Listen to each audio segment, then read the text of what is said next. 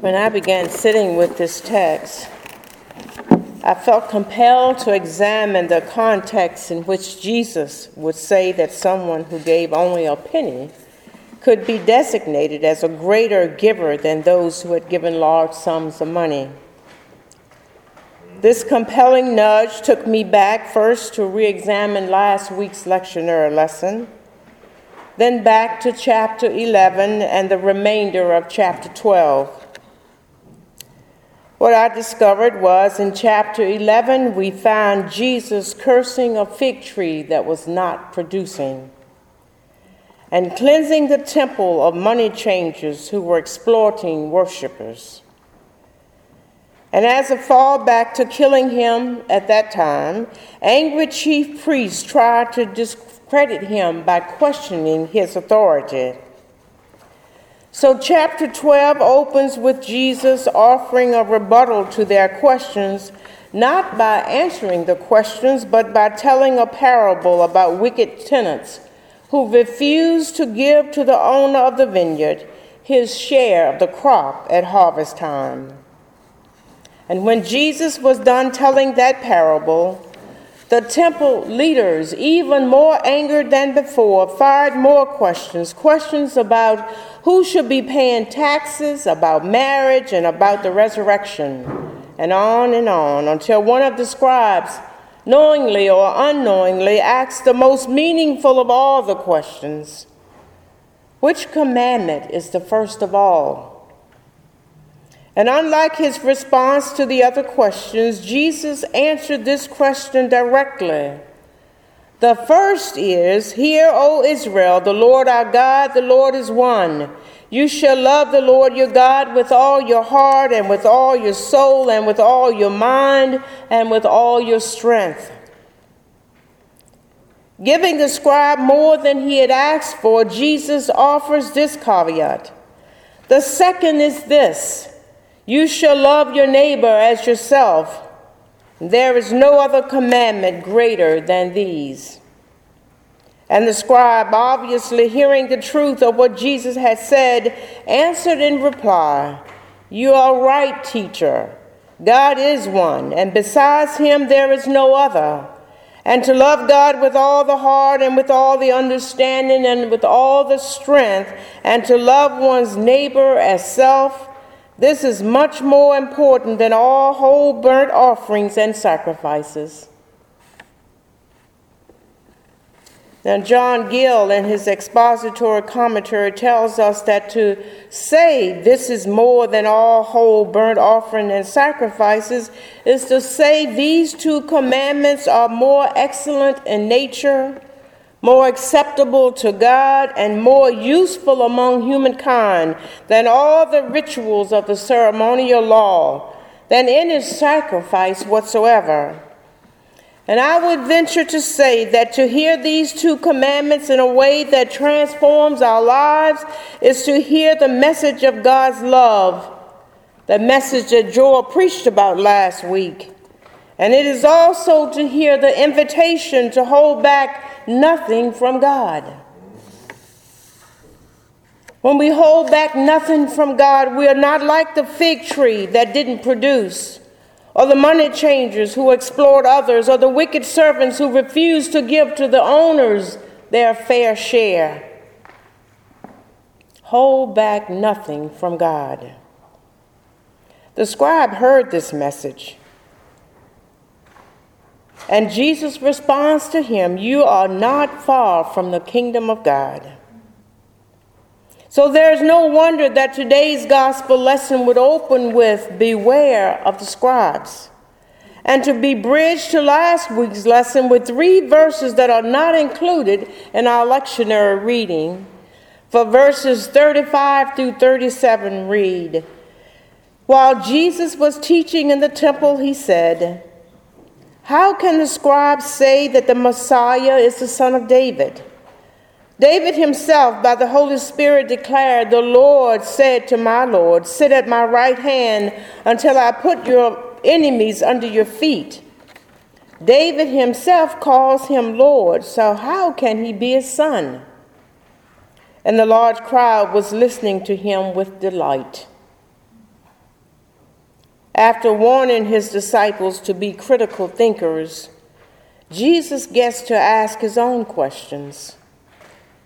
And understanding that those who had been questioning him were those who clearly saw their religious life as observance of the rituals of the law and the traditions of the elders, Jesus did not fail to see that they were also those who neglected the duties of the moral law. For them, institutional ceremonies and human inventions took precedence over their love and respect for God and their neighbor. So when Jesus asked, "How can the scribes call the Messiah the son of David?" let us understand that Jesus was not trying to disrupt their genealogy. Rather, he was calling attention to their ideology. Thus, beware of the scribes who like to walk around in long robes and to be greeted with respect in the marketplaces, and to have the best seats in the synagogue and places of honor at the banquet. They devour widows' houses and for the sake of appearances say long prayers.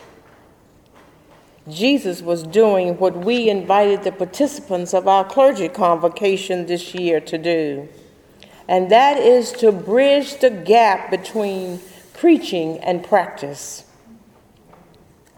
Thus, Jesus sat down opposite the treasury, watching as the crowd put money into the treasury. And in today's vernacular, we would say that Jesus was watching to see who was willing to put their money where their mouth is. For many rich people put in large sums. But this poor widow came and put in 2 small copper coins, which are worth a penny. So Jesus calls his disciples to him and he says to them, "Truly I tell you, this poor widow has put in more than all those who have given to the treasury. For all of them have contributed out of their abundance, but she, out of her poverty, has put in everything she had, all she had to live on." So in demystifying the authority of the scribal class of his day, Jesus is helping us to see that if we're going to be his followers in this 21st century, we must still pay attention to what this poor widow has to offer. And I would venture to say that if the Shema is going to be alive in us, we too must hold back nothing from God.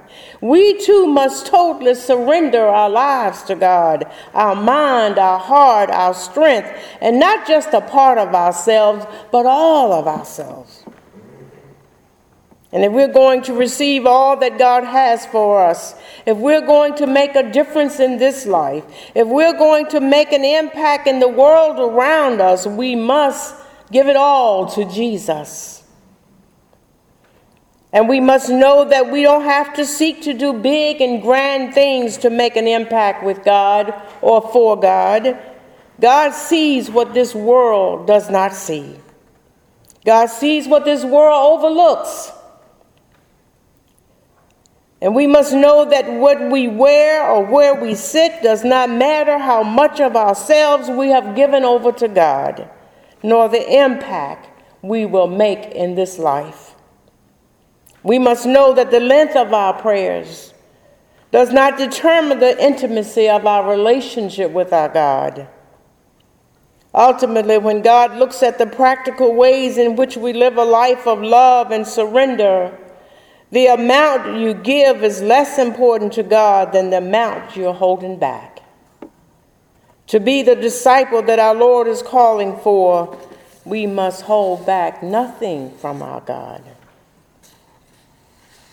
And perhaps you can hear in this scripture what I heard as I considered the message for us tonight. I heard that Jesus is calling for what Jesus has always called for: full surrender. And if any want to become my followers, let them deny themselves and take up their cross and follow me.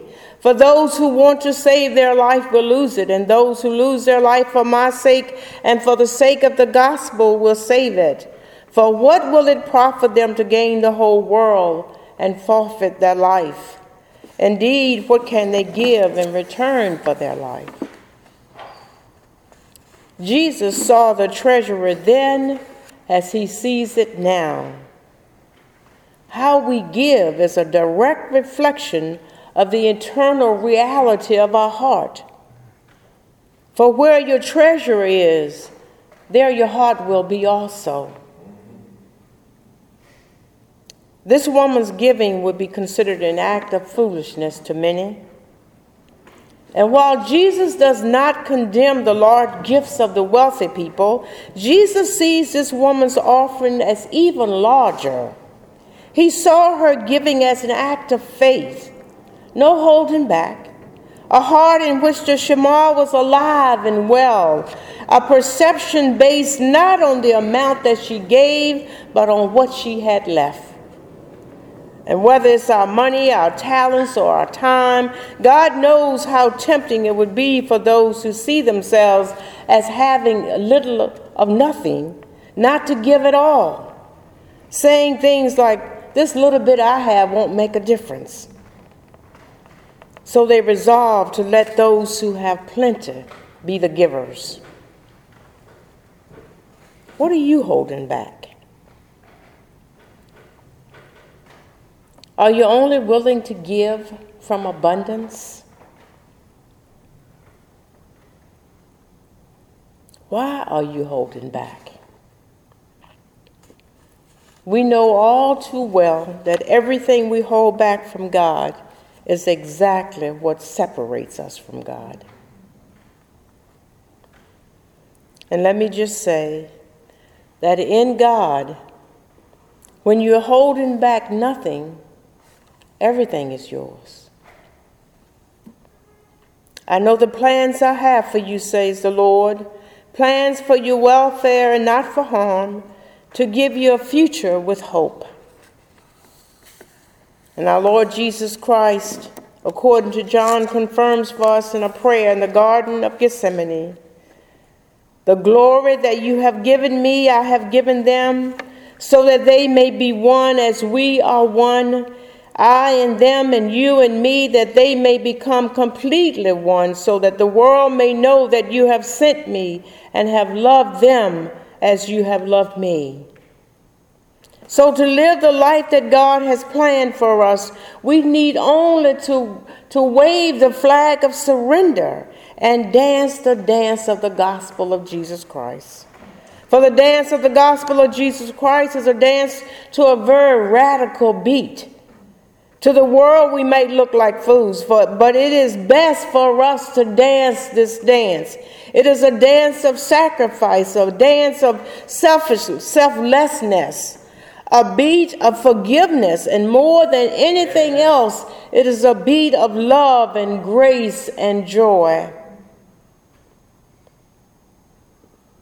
So the world may call us fools, especially when we offer our friendships to the poor, the lonely, the childless, or the widow. The world may very well call us fools when we visit nursing homes or prepare and deliver a meal to someone recovering from surgery. The world may very well call us fools as we spend valuable time volunteering at hospitals or serving lunch in a soup kitchen or visiting someone in prison or working in a homeless shelter.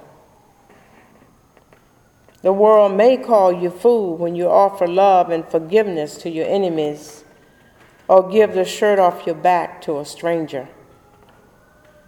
The world may call you foolish when you give sacrificially and consistently to churches and nonprofits.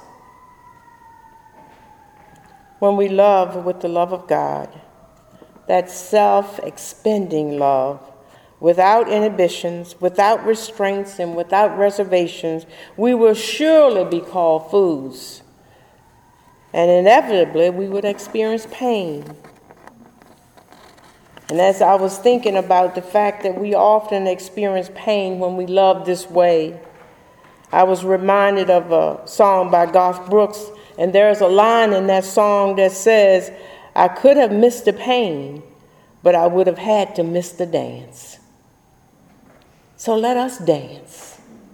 Let us dance like David danced. Dance without holding back anything. And dance until God has used us to impact this world. Hold back nothing. Hold back nothing from our God.